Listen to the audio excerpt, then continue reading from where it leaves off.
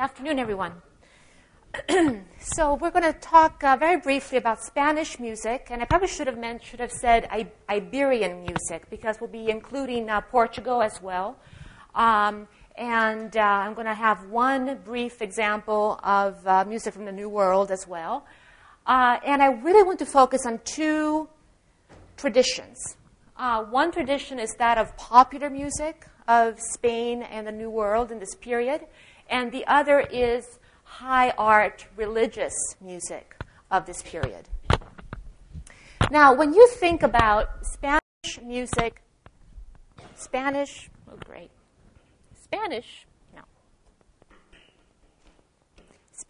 music, this is not working very well. Steve, do we have a handheld? This is coming and going for some reason. It's not liking me today. When you think of Spanish music today, what comes to mind? Thank you. What is the tradition that you first think of? Flamenco, exactly. What kind of music is flamenco? What kind of instruments? Lots of guitars, lots of percussion. You see, I can read your minds. So here we go, lots of flamenco. And this is what Spanish music today sounds like.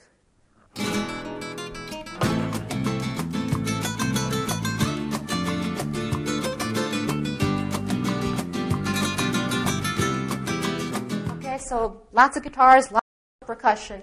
Now, I argue that this tradition comes out of the late Renaissance into the early Baroque, exactly the period of music we are exploring in this seminar.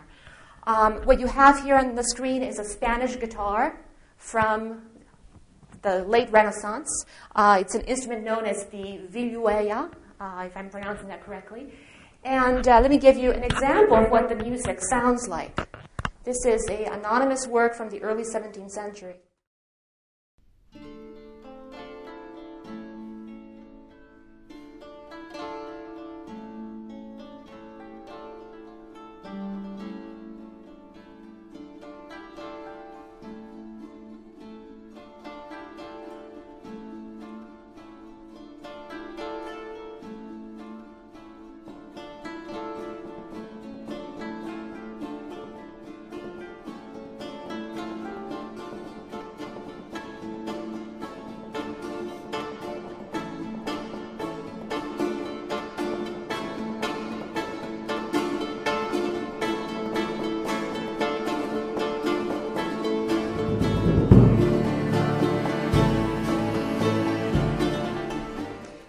Makes you want to move, doesn't it?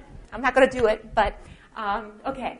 Now, it's music that was often danced to, as a matter of fact, and of all of these various dances that were very rhythmic, a lot of guitar accompaniment, one of the dances that was the most commonly performed in the early 17th century was a dance known as La Folia.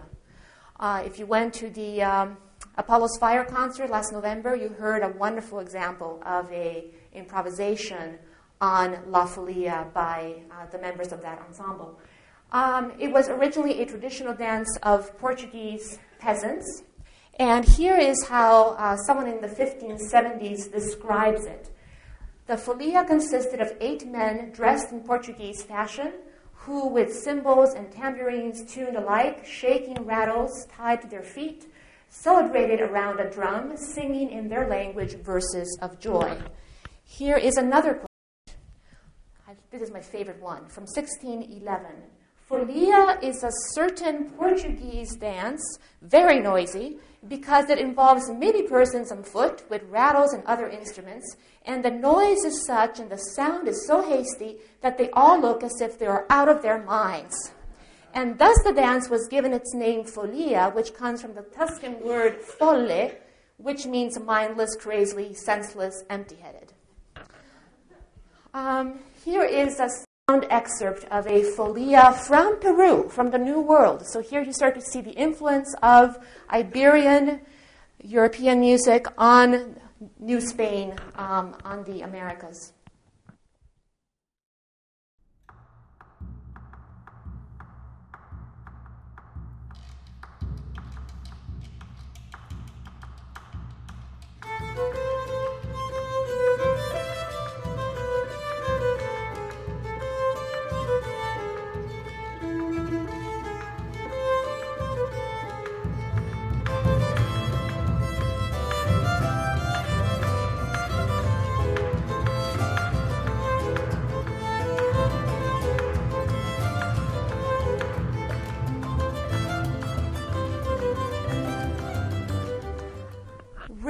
is such an important element of this music. A lot of syncopations, rhythmic displacements. That's really at the core of this style. Now, moving about a century forward, one of the pillars of Baroque, late Baroque music, Antonio Vivaldi, writes a trio sonata based on La Follia, and this is a very well-known work that some of you may have performed or listened to in the past, but here is what that sounds like. By the late Baroque, La Follia becomes a little bit more standardized. There is a set pattern that composers start to follow, and that's what Vivaldi does. But it still has a lot of the same rhythmic ideas and the same basic style as we were just listening to in the early 17th century.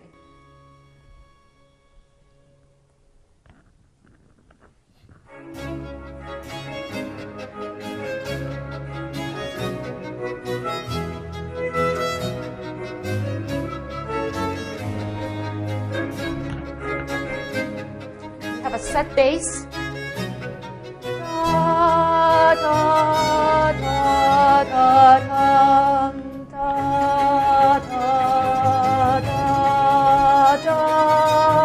That's the bass.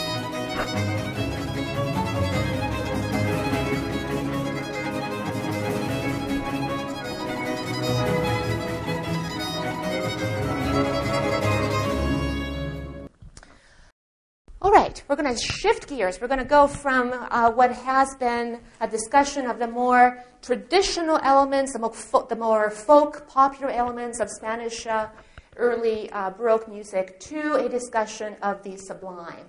This will go very well with what Charlotte Houghton was just talking about. Music that is religious, and the composer I want to talk to you today, the only composer among many, is Victoria, Tomás Luis de Victoria, who died in 1611. By far the most significant Spanish composer of the Counter-Reformation. The musical style can be described as having great mystical intensity, direct emotional appeal, very rich, full sonorities. The religious music of this composer, Victoria, shows a lot of influences, and what Charlotte was just talking about, I think, also parallels what I'm about to describe, which is that I think in Spain you had the influence of a lot of other European traditions, and this is very much the case with this particular composer. You have the influence of the madrigal, which comes out of Italy, out of England. It's a secular musical genre with a lot of text painting, meaning a lot of kind of cute musical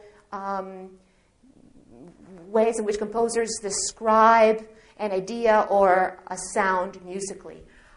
You have the influence of Spanish instrumental music, as we were just looking at, the more popular element.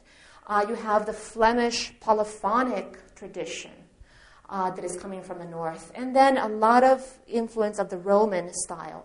Why the Roman style? Well, Victoria actually lived in Rome for a very long time. He moved to Rome when he was only 15.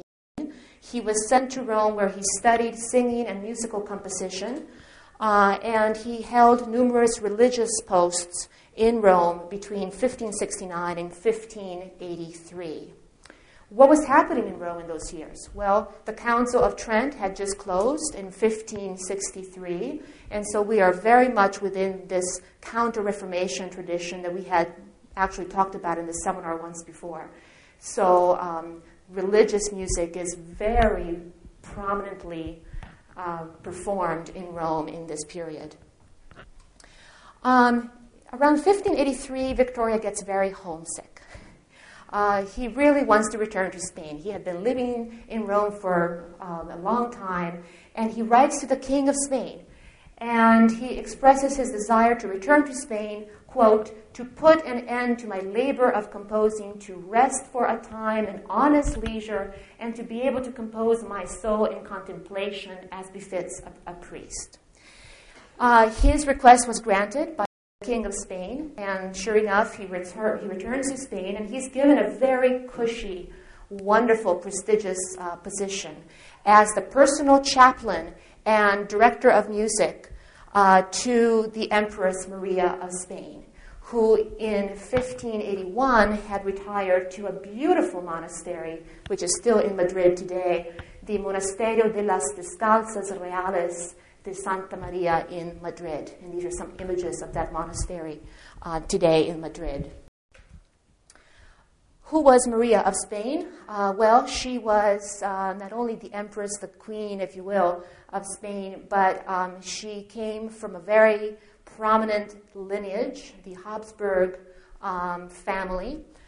Daughter of Charles V, Holy Roman Emperor, sister of Philip II, King of Spain, and wife of Maximilian II, Holy Roman Emperor. So very strong connections with kind of the who's who of Europe of that time period.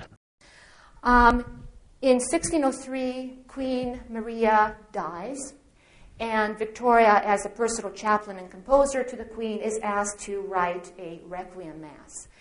And this is one of the most sublime, spiritually intense works of late Renaissance, early Baroque music. The work was published in 1605. It's a work that is for 6 vocal parts with no instruments. And what Victoria does is that he intersperses Gregorian chant with polyphony. And we'll be listening to one example of that. This is the publication of 1605. If you read music, you can follow along. If you don't, not a problem. Just listen and enjoy. 1605, published in Madrid, which is a little bit unusual. We know that Venice, Antwerp, Rome were the printing capitals of Europe. Madrid was not for music, at least. But this particular work was published in Madrid. And here is the opening. You will hear Gregorian chant at the very beginning. And then when the polyphony comes in, that's where I will be pointing to the score.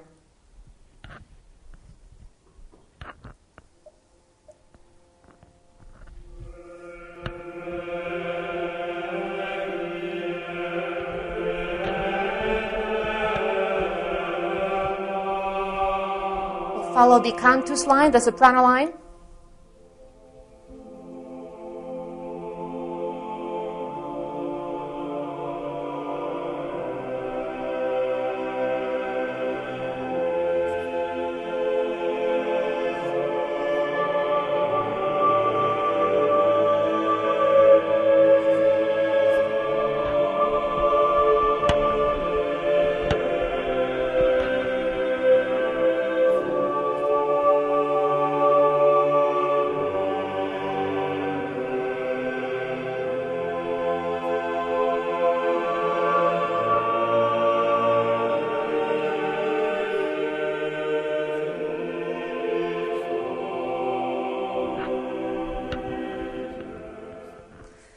Okay, so I mentioned to you earlier some of the characteristics of this composer's style.